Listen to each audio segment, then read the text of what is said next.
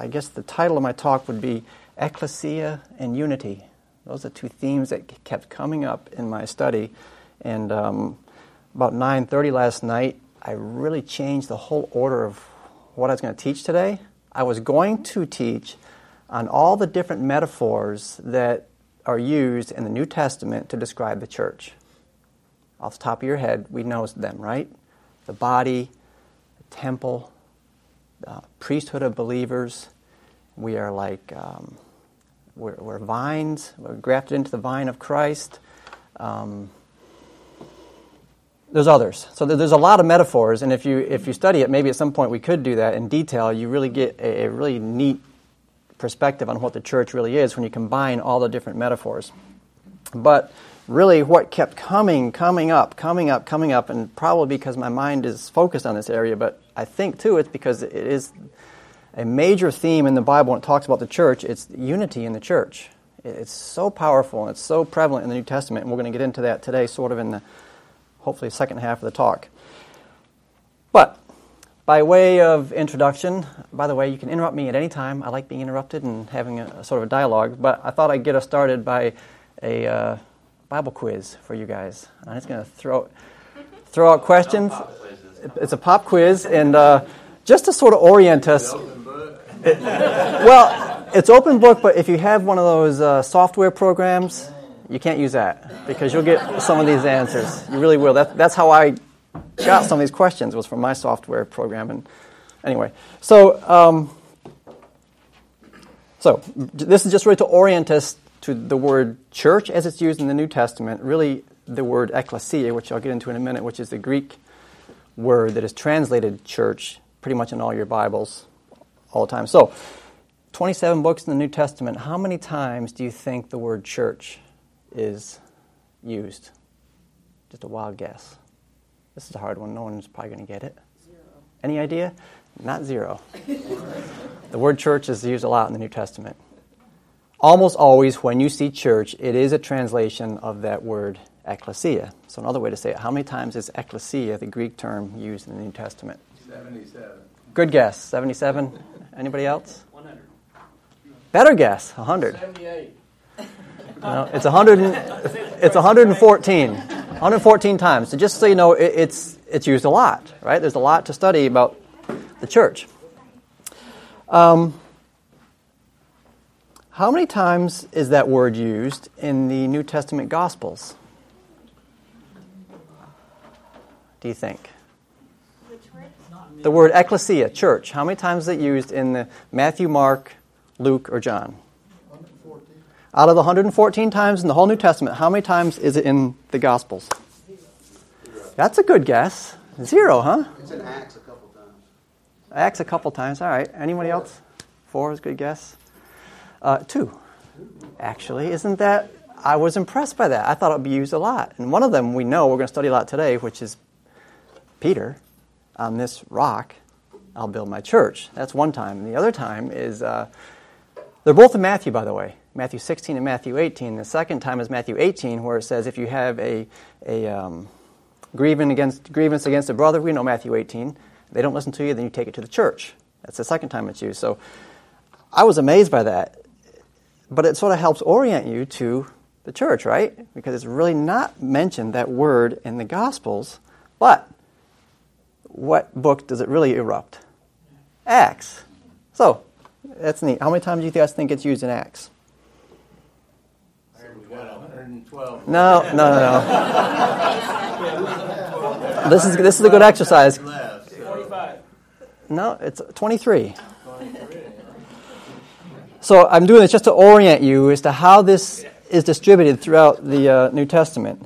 Almost all the times in Acts, ecclesia is translated church. Sometimes it's translated congregation or assembly. And I do want to just look at that briefly because in Acts 19, in Ephesus, you remember the riot there? I just want to point this out to you because Acts 19:32, I just want to point it out, where it says, Well, I'll start at 31. Some of the Asiarchs who were friends of this sent to him and repeatedly urged him not to venture into the theater, talking to Paul. Don't go in there, there's a riot going on. So then some were shouting one thing, some another, for the assembly. That's the word ecclesia. Assembly is translated. The assembly, the group of people, was in confusion. And the majority did not know for what reason they had come together. Skip down to verse 39. It says, So then if Demetrius and the craftsmen who are with him have a complaint, the courts are in session and proconsuls that's 38, are available. 39, but if you want anything beyond this, it shall be settled in the lawful assembly. That's ecclesia, assembly. And then verse 41, after saying this, he dismissed the assembly. Those are really the three main times in the New Testament this word is translated to not refer to Christians, basically. And I'll use the word Christians loosely because we're going to have two different definitions of the church with Christians, right? You have the true Christians that only God knows, and you have those calling themselves Christians and that are gathering. So really those are the only three times it's used in the New Testament to not refer to a body of believers. If you flip back a few pages to Acts 7:38, and I will not be able to delve into this issue too much, but this is interesting. This is when Stephen gives his sermon. And this would be a whole study on its own, because it is too fascinating when you want to figure out in our minds what was the church in the Old Testament time. Israel, right? That's the gathering of God's people, is Israel in the Old Testament. And there's a not so subtle debate among believers. How do we reconcile the church and its separation from Israel? How different are they? How similar are it's a difficult topic and one that I'm not able to broach today. But this is an interesting verse in Acts 7:38. This is the one, and Stephen's talking about Israel. This is the one who was in the congregation in the wilderness together, talking about Moses with the people, with the angel who was speaking to him on Mount Sinai, and who was with our fathers, and he received living oracles to pass on to you. That word congregation is ecclesia. So Stephen used the word of a gathering of believers to refer to the Jewish people in the Old Testament. Other than that, that word is going to be translated as church. Okay, a few more questions for you. The word's used 5 times in Romans. What book do you think, second to Acts, has that word in it the most? It's a tie for second? No, it's not.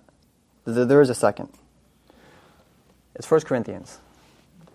1 Corinthians uses this word 22 times, and there's a chapter in the New Testament that has the highest density of the use of that word. And I bet you no one can get this. That one actually is a tie. So what do you think that word's used? I'm not going to tell you that. That's too big of a hint. 1 Corinthians 13. Oh, you are so close. It's 1 Corinthians 14, which is another study I want to do, because that's the chapter on tongues, right? Speaking in tongues. But man, I was so blessed. If you look at that chapter and you see how often the word church is used, it's not about tongues, actually. That chapter is about the unity of the church. It is really about the unity. You read through it and you see how Paul actually contrasts the people who are using tongues inappropriately. And he keeps saying, it doesn't edify the church as much as prophecy and telling other people and interpreting the tongues. So it's really all about unity. We might get to it at the end if we have time to read through it. I was blessed a lot to appreciate that and read through it. So 1 Corinthians 14, the word church is used 9 times. It's also used 9 times in Revelation chapter 2. Of course, to the church, to the church, to the church in Ephesus and Revelation, that word's used. So that kind of helps orient you. Ecclesia is the Greek word. It's a combination of 2 different words in Greek, ek and klesis, so which means ek is out of, and the second half is a calling. So it's a calling out. It's basically a Greek phrase which says, this is a calling out, this is a separate group of people.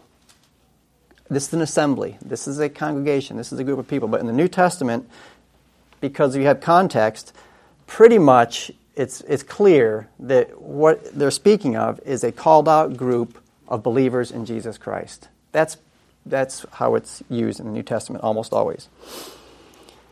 And then we're going to talk throughout the lesson today about the different types of believers. Like I mentioned before, the true believers only God knows versus those calling themselves Christians.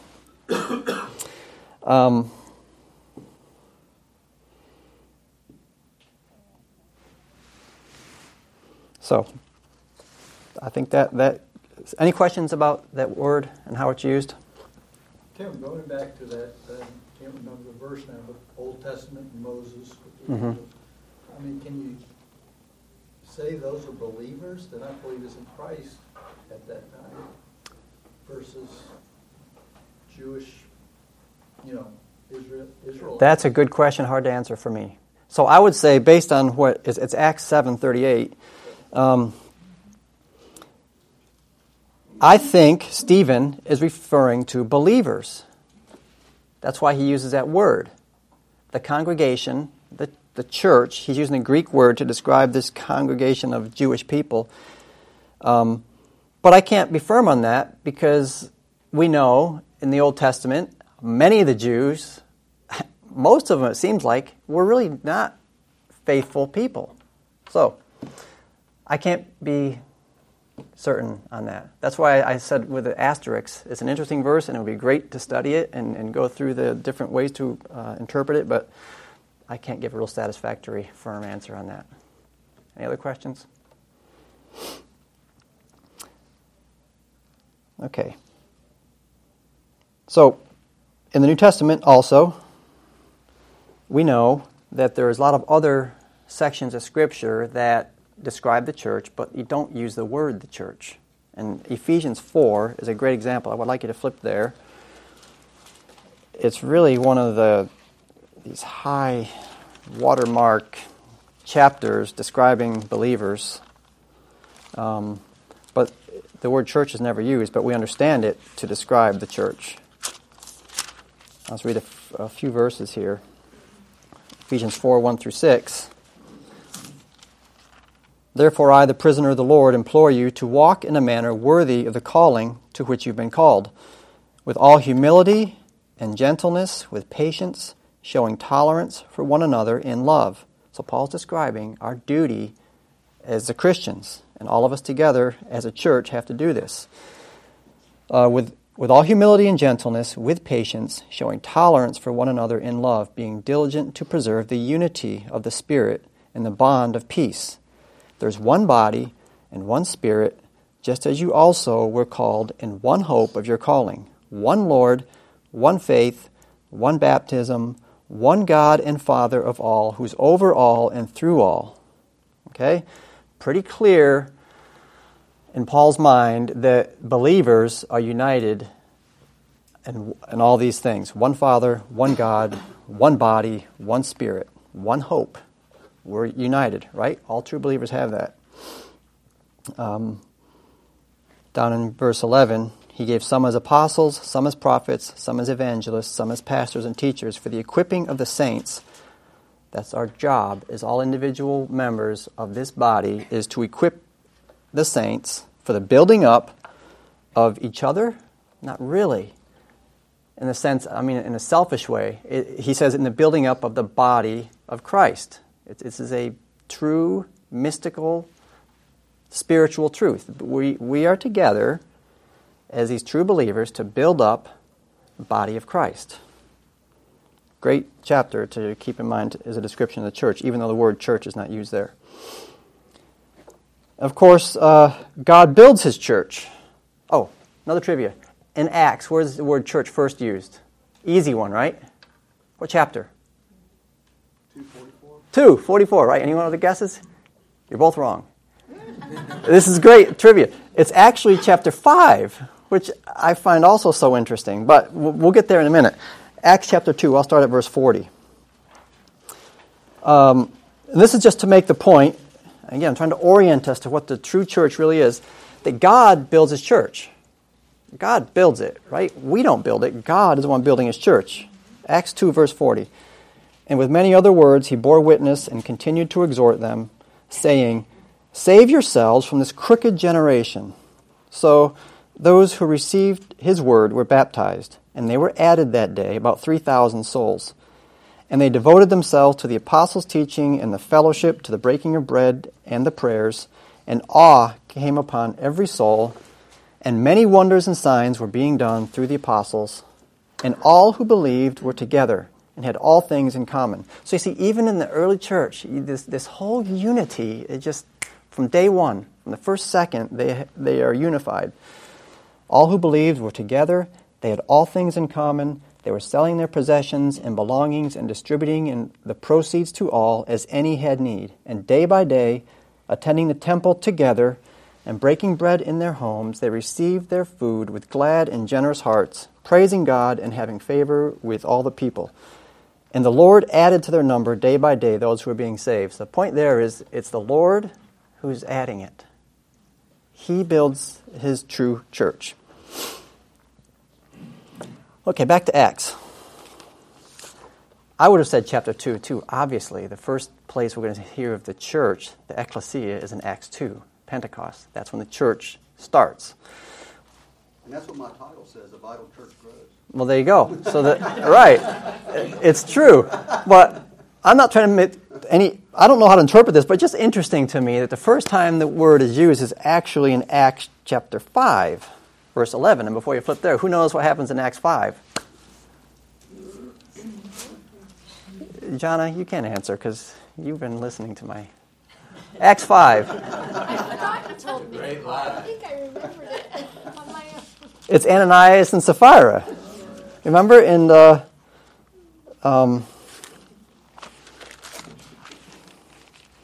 So there's discipline in the church. The first real church discipline, chapter 5. And it says, in great fear came over the whole church and over all who heard of these things. So the first time we see that word is great fear among the church. And if you read Acts and study it, you see from there on, the church grows a lot. It's blessed. Flip over to the next time, after chapter 7:38, after Stephen's sermon, where he uses the word ecclesia. This is also interesting. The next time you see the word used is in Acts chapter 8, verse 1, with Paul. Paul, the evil one. Paul, who is breathing death against the Christians. And it says in 8 verse 1, Saul, after Stephen dies, was in hearty agreement with putting him to death. And on that day, a great persecution began against the church. That's a word, in Jerusalem. And they were all scattered throughout the regions of Judea and Samaria, except the apostles. Next time the word is used, chapter 9, verse 31. And again, just point of interest. Chapter 8, Paul breathing threats against the church. It's scattered. Chapter 9, 31. After Paul's saved, he starts to preach Christ. So the church throughout all Judea and Galilee and Samaria enjoyed peace, being built up and going on in the fear of the Lord and in the comfort of the Holy Spirit. It continued to increase. So that's the introduction of that word in the book of Acts. Don't you think that's interesting? Anyway, I think that's interesting. It's not used till chapter 5, and then back to back, chapter 8, Paul persecuting the church. Chapter 9 is being built up. Okay. So let's dig down a little bit into the two distinctions of the invisible church versus the visible church. So the invisible church is the church as God sees it. We don't know. There are professed believers who may not be believers. There are wolves among the sheep, right? There's tares among the wheat. But the invisible church from all time is what the Lord sees. And I think that's what in Matthew 16, verse 18, when Jesus talks to Peter, he says, on you, I'll build this church. By calling people to himself, that's the sense we're to interpret that. I say to you also that you are Peter, and upon this rock I'll build my church, and the gates of Hades will not overpower it. So he's talking about the eternal, universal church. Unless you ask the Catholics, which we will get into this verse actually in a minute because it's interesting. So this is a watershed verse dividing, really, Roman Catholicism from Protestant churches. 2 Timothy 2:19 says, the Lord knows those who are his. Okay, that's the same sense of what we're talking about. John 10, where Jesus talks about being the shepherd and the flock and the sheep. My sheep hear my voice. I know them. Again, another example of the invisible church. Ephesians chapter 1:22, he put all things under his feet and gave him, talking about Jesus, as head over all things to the church, which is his body, the fullness of him who fills all in all. We have to interpret that as not just a local body of Ephesians, but it's every believer. Ephesians 5, Christ loved the church and gave himself up for her. Verse 25. Husbands, love your wives, just like Christ loved the church and gave himself up for her. That's the universal, eternal people of God. Okay, so there's that sense, and I think we all agree that sometimes when that word's used, that's what it's referring to. Other times, it just refers to this visible collection of people. And you can see that a lot in the New Testament. Actually, in Matthew 18, I think that's what he's referring to. You know, if they don't listen to you, take it to the church. So you're taking it to the local people that call themselves believers. A good definition of the visible church is actually the church as Christians on earth see it. That's a good definition. So if you have a non-Christian and say, oh, that church over there, it may not really be a church. Just because a non-believer calls something a church, it's not a church. But I think a good definition would be the church on earth, the visible church, is that group of people who Christians say is a church.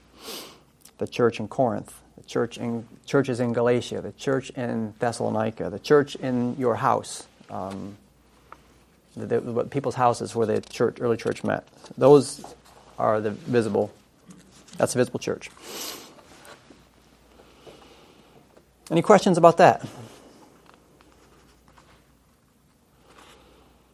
All right, so I'd like to spend a few minutes on Matthew 16.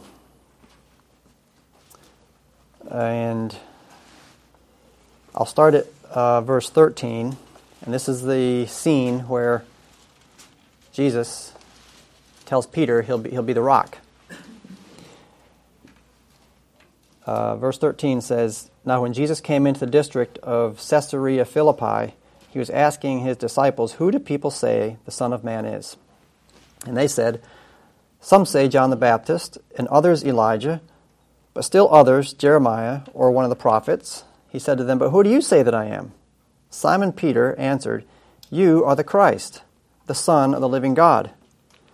And Jesus said to him, Blessed are you, Simon Bar-Jonah, because flesh and blood did not reveal this to you, but my Father who is in heaven. So, a great verse before the next verse. Again, God calls his people. God the Father revealed that to Peter. He didn't figure it out on his own. He was called by God to know that. I also say to you that you are Peter, and upon this rock I'll build my church, and the gates of Hades will not overpower it. I will give you the keys of the kingdom of heaven, and whatever you bind on earth shall have been bound in heaven, and whatever you loose on earth shall have been loosed in heaven. So it's a well-known verse, a well-known truth that we know that Peter was the leader of the early church, and it's a controversial verse because there's different ways to interpret it. So I'll tell you how I think this, what I think it's really saying, and I'd like to hear from you because I know there's different ways that different people have interpreted this. So I'll get my version out first, and then we'll hear from you guys to see if you agree or disagree. So, first of all, just looking at the language, well, Peter was Simon, right? And in John, when he's called, it says Simon, who Jesus called Peter. So, early on, when Peter was called, it seems Jesus gave him a new name. He said, no, you're Peter. You're no longer Simon. And this is something I didn't know. Peter is not a name for anybody in the known world prior to this time. It's not a Greek name. It's not a known to be. It means rock. Petros is masculine for Petros, A-S. Petros means stone or rock. So Jesus, it seems like, made up a name for Peter. Simon, you are called Rock. That's what he did. So it's interesting. Before that, it wasn't a name. It's not like Simon, you're called Tim. which is a known name, he said, Simon, you're called Rock. So it's beautiful in a way when you get to this verse. So I'm just imagining, and this is my own editing, but you just wonder for those year or two, why did he name me Rock? You know, why did he name me Rock? Why? What's the significance of that? Huh? He might throw me in the sea or something. Maybe I'm the hard-headed, or maybe, I don't know.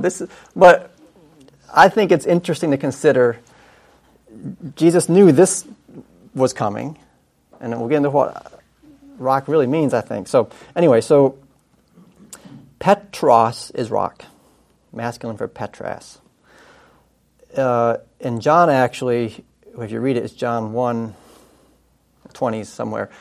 He says, actually, Peter, you're called Cephas. So Cephas is a transliteration of an Aramaic word, which means rock, Kepha. Okay, so it's really just a language issue. So Jesus spoke in Aramaic, so he probably said Cephas, but the Greek translation is Petros. Are you with me? So, but the point is, he called him a rock, Cephas or Peter. Jesus chose his name, okay? And I think here we learn why he chose the name. Because he's going to tell him, you're the rock. And on this rock, I'll build my church. Now, why do you think he used the image of a rock? I think because he was also teaching other things about, there's allusions to stones. On this stone, the temple stones, right? He'd also preached that he's going to destroy the temple and rebuild it. So I think this is partly the reason. The new temple, which is another metaphor used in the New Testament to describe the church, the new temple is not, Jesus was not talking at that point about a physical temple. He's talking about the people, the church. And that temple has a rock. The cornerstone is Christ, right? And Peter's another one. And Peter's the main one for the early church. He is the leader of the new church. You just read through Acts chapter 10 and 15. It's very clear he's established as the rock of the new church. So I think he's just clearly illustrating to Peter this transition from the old to the new, what the new church is going to be. I'm the chief cornerstone. The temple is gone. The new temple is people, the church. You're a rock, Peter, and you're the one I'm going to build my church on.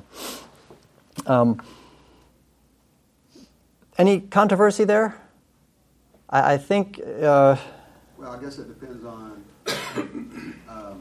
I heard he would call him Peter to challenge him. And sometimes he called him Simon. Sometimes he called him Peter to challenge him. To be more like a rock, to be more solid. Yep. But also, aren't there two different words, Petra and Petro? One's like a mountain and one's like a... One's a bigger rock. Pebble. Yeah. Right. So I didn't go that far. I've read those to say there's a distinction between a big rock and a small rock. My take on it is he just using a masculine version of the Petras. Go ahead. If you dig into the Greek, it's the same base word. Yep. The word Petros, which is what he called Peter, means small stone or pebble or stone. Mm-hmm. The word Petra, where the translators translated as rock, it means foundational stone. Uh-huh. So there's actually two separate Greek words. One commentator says that Jesus made a play on words to demonstrate, Peter, you're a rock, but I'm building my church on me, the foundation stone. Right. Because I am the cornerstone. Yeah. The cornerstone and the foundation stone would be the same thing, right? Because Jesus said, I am the cornerstone. Right. Yeah.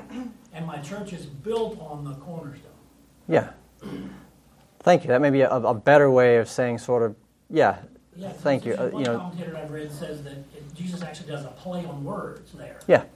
To say, yes, Peter, you're a rock. You're the rock of these group of men. Yep. The early I'm church. actually building my church on me. Yeah. Which is the foundation cornerstone. Great. Whereas I think the Catholics believe that it was a handing off of power. You may be getting to that. I was just going to mention that. Yeah, but you can go ahead. So the Catholics interpret this as really a succession through the bishop system from Peter, and the only people through the succession of Peter and who he appointed, etc., is the church. So Peter's the rock of the church. He's the foundation of the church. The church is built on Peter and the succession of appointed priests, really, since then. That's what the Catholics... I wonder when because Peter was married, he was how they got off of that. That was a political... I can't remember the detail. The marriage thing, I think it was around 1100. Yeah, I think so too, 1,000 years later. Telling the priests not to get married, because they were married for a while. Yeah, in the early church, they were married. Yeah. The early church fathers, a lot of them were married. Yeah, and I think they wanted to be more like the monks. And so at some point in Catholic history, Roman Catholic history, they decided, well, we're not going to, we want to be more like monks, we don't want y'all to marry anymore. Yep. Don't know. Some people say it's on just the statement, the fact that he said, you are the Son of the living God, you are the Christ. Yeah. That it's on that powerful statement. I've also heard that it was because Jesus said that at Caesarea Philippi, and this came from the Ray Vanderland. I don't know if you've ever done any of this, so the world may know, but that they were at Caesarea Philippi, and there were a lot of mountainous areas there where many of the pagan gods, they had niches cut into the mountains of all the pagan gods, and Jesus was saying, I am the rock, not this. This isn't what it's about here, and I will be victorious over all demonic control on the earth, and I am the one who will be triumphant. Great. I think that just amplifies the truth here. Yep. Thank you. Other people have said that Jesus is referring to his faith, and upon the rock is really referring to the faith of people to believe. So, because Peter had faith that Jesus was the Son of God. He said it here. And Jesus is saying, basically, on that faith, I'll build my church. That's one interpretation. The commentators I read, it doesn't seem very strong. That could be it because, I guess, the language and the grammar that's used. And it's like it's a direct answer to Peter. Peter says, you are the Christ. And he says, you are the rock. It seems more natural that he's directly speaking to Peter, not to his faith. But it would also be true that faith is a foundational need for the church. What's the Bar Jonah about? Simon Bar Jonah. I think that's... I don't know what Bar Jonah is. Simon's his real name. Bar is son of. Son of, yeah, thank you. Son of Jonah, thank you. That's his proper name.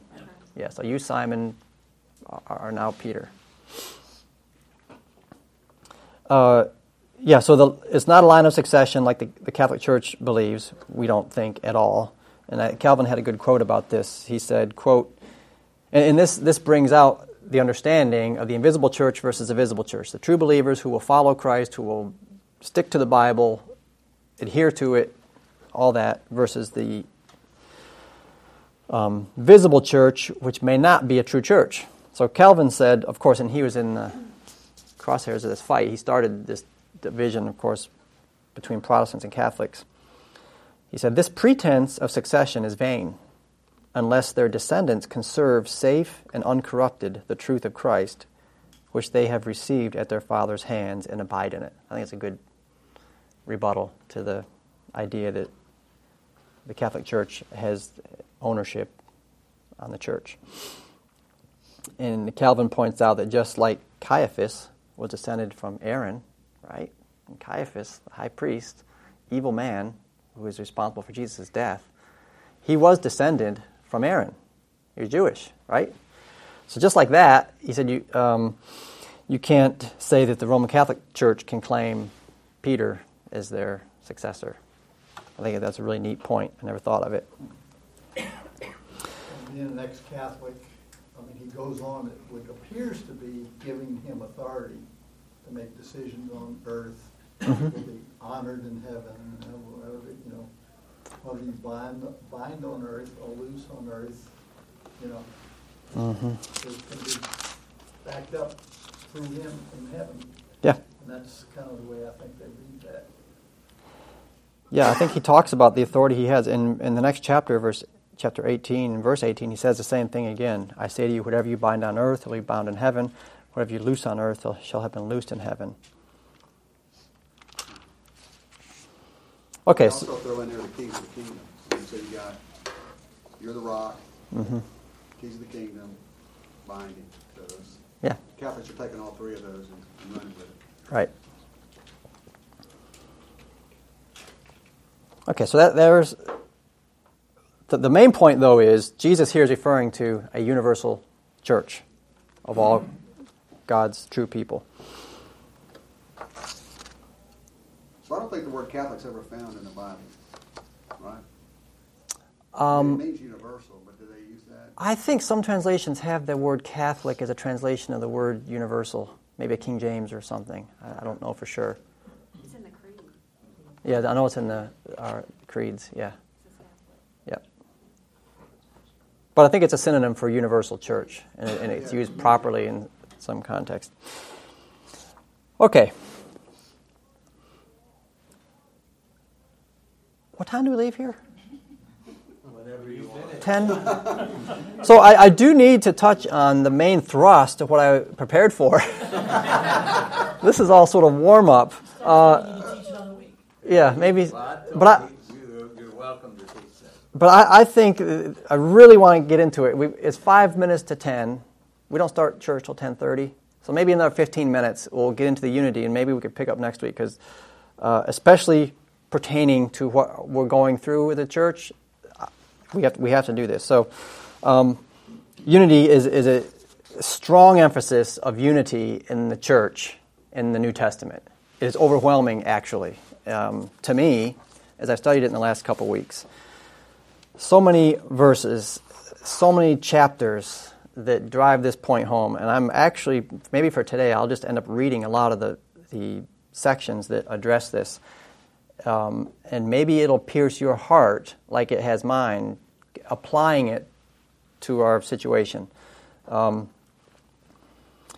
strong emphasis. It starts one verse, or the image you see early on is in John chapter 10, where Jesus talks about being a shepherd of his flock. My people hear my voice. I am the shepherd. They follow me. We're together, right?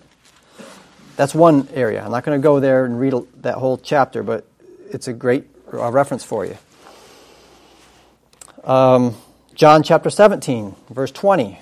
This again. Let me read this for you. This is a prayer for his disciples. I do not ask for these only, but also for those, that's us and everybody else, who will believe in me through their word, that they may all be one. Again, let's look at this, how over and over and over again, it's this word one, unified, one. They'll all be one, just as you, Father, are in me, and I in you. They also may be in us, so that the world may believe that you've sent me. The glory that you've given me, I've given to them, that they may be one, even as we are one. I in them, and you in me, that they may become perfectly one, so that the world may know that you sent me, and love them even as you've loved me. So Jesus is praying so earnestly here that the world is going to see his body visibly as one, right? That is paramount. That is key, that we are united. 1 Corinthians chapter 1. I think I put this in my category of key verses for describing the church. It's really just Paul's introduction to the Corinthians, but if you go through it, it is really beautiful description of the church. He says, Paul, called as an apostle of Jesus Christ by the will of God, and Sosthenes our brothers, to the church of God, which is at Corinth. Okay, so here we have to the local body of people calling themselves a church at Corinth. To you people. To those who've been sanctified in Christ Jesus. Saints by calling.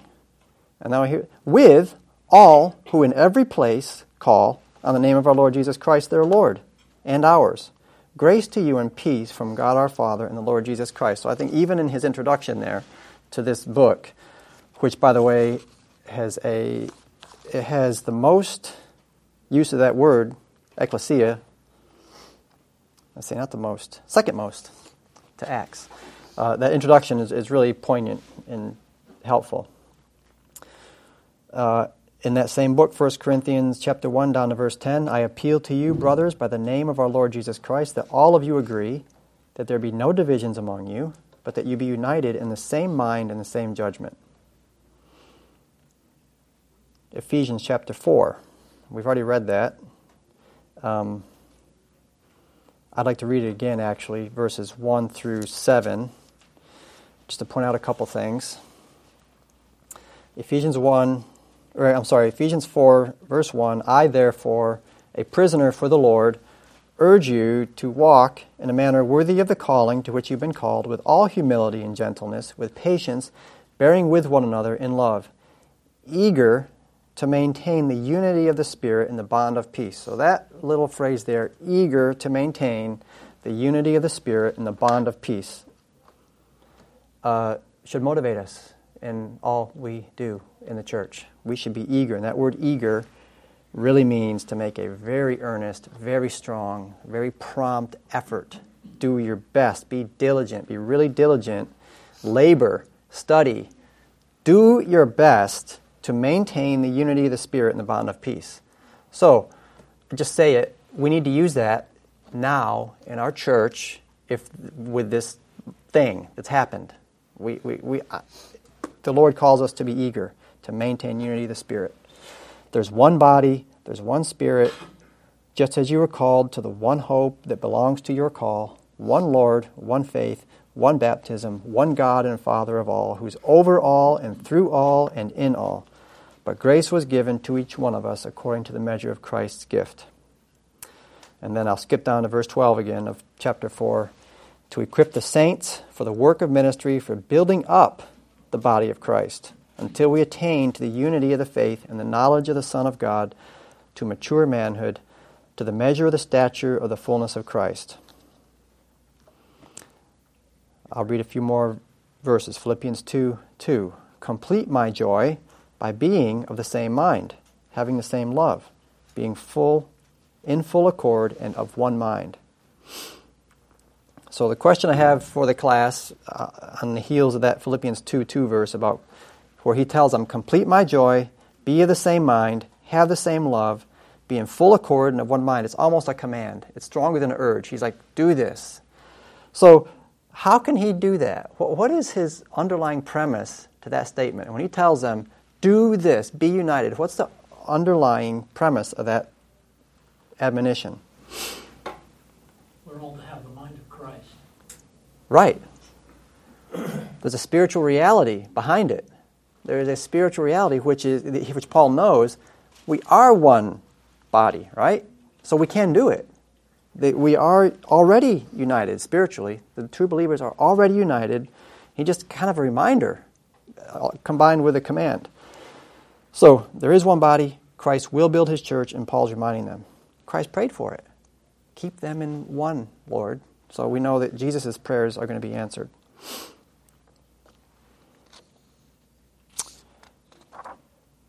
I'd like to, we got a few minutes, I'm going to read the most powerful verses to me. And next week, can I continue? Yes. Well, maybe pick up on this, but it's so powerful. I actually wept as I was reading it out loud to my wife last night. So, crying is a normal emotion. Don't get scared by it. I've done it before in front, but I'll try not to do it because I'm a man and all. But it is powerful. It really touches my heart to read this. But so read with me. It's 1 Corinthians chapter 12. It's just wonderful, and I think it should motivate us as we move forward here. Now, concerning spiritual gifts, brethren, I do not want you to be unaware. You know that when you were pagans, you were led astray to the mute idols, however you were led.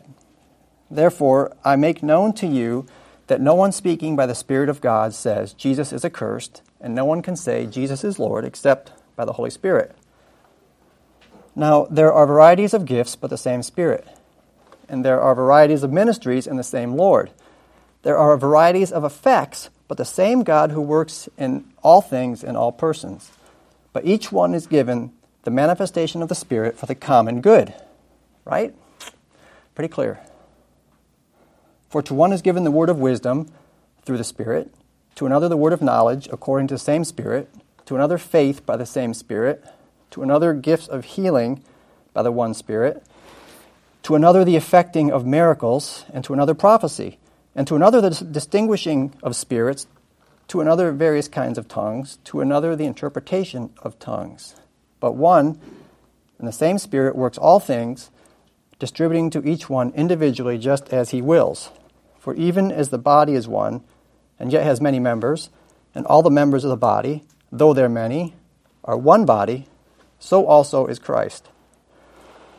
For by one Spirit we are baptized into one body, whether Jews or Greeks, whether slaves or free, and we were all made to drink of one Spirit. For the body is not one member, but many.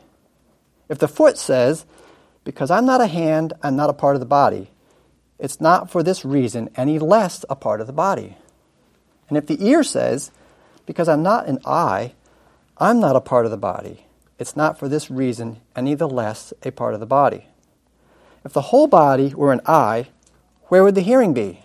If the whole were hearing, where would the sense of smell be? But now, God has placed the members, each one of them, in the body just as He desired. If they were all one member, where would the body be? But now there are many members, but one body. And the eye cannot say to the hand, I have no need of you, or again the head to the feet, I have no need of you. On the contrary, it's much truer that the members of the body which seem to be weaker are necessary. And those members of the body which we deem less honorable, on these we bestow more abundant honor, and our less presentable members become much more presentable. Whereas our more presentable members have no need of it, but God has so composed the body, giving more abundant honor to that member which lacked, so that there may be no division in the body, but that the members may have the same care for one another. And if one member suffers, all the members suffer with it. If one member is honored, all the members rejoice with it. Now, you are Christ's body and individually members of it. And God has appointed in the church first apostles, second prophets, third teachers, then miracles, then gifts of healing, helps, administrations, various kinds of tongues. All are not apostles, are they? All are not prophets, are they? All are not teachers, are they? All are not workers of miracles, are they? All do not have gifts of healing, do they? All do not speak with tongues, do they? All do not interpret, do they? Do you get his point? Do they? We're not all this, we're not all that, we're all different. We're all different. And then the crescendo, but earnestly desire the greater gifts. I'll show you a more excellent way, right? And then what's next? Chapter 13. Love. Love, love. So I leave you with this because you can tell this whole thing is heavy on my heart. If we're a church, we love each other. If someone has done something wrong, I don't even know the details of what's going on. You probably don't either. You know some because I know how the grapevine works. But we love each other. We build each other up. If someone has made a mistake or not, or there's miscommunication, all that is somewhat trivial compared to this. We love each other. We build each other up. We are patient. So that's the lesson. I encourage our class and really our church. Let's not be naive and pretend this doesn't ever happen, but let's just love each other and be open and pray and do that. By the way, it's required for this class to go to the next prayer meeting. We went to the prayer meeting last Sunday. We're so blessed. I think it's one of the most blessed things I've done in 10 years here. Honestly, it was so blessed to go there and to break off into little groups and pray. I got to know more about people that just prayed for 5 minutes in my group than I've known about them in 10 years. It is so unifying to pray with a brother, just to hear their heart, and you just know them better. So I'm encouraging everyone next month to go with us, and we can on that note, participate. There's a great book my wife and I are reading together on prayer by H.B. Charles. I think the iBooks was $4.99. You know, we read a chapter together each night. And on top, we started it Monday night because we were so blessed by the thing Sunday night that we went camping Monday and we started reading that book, together, and it's been really neat to,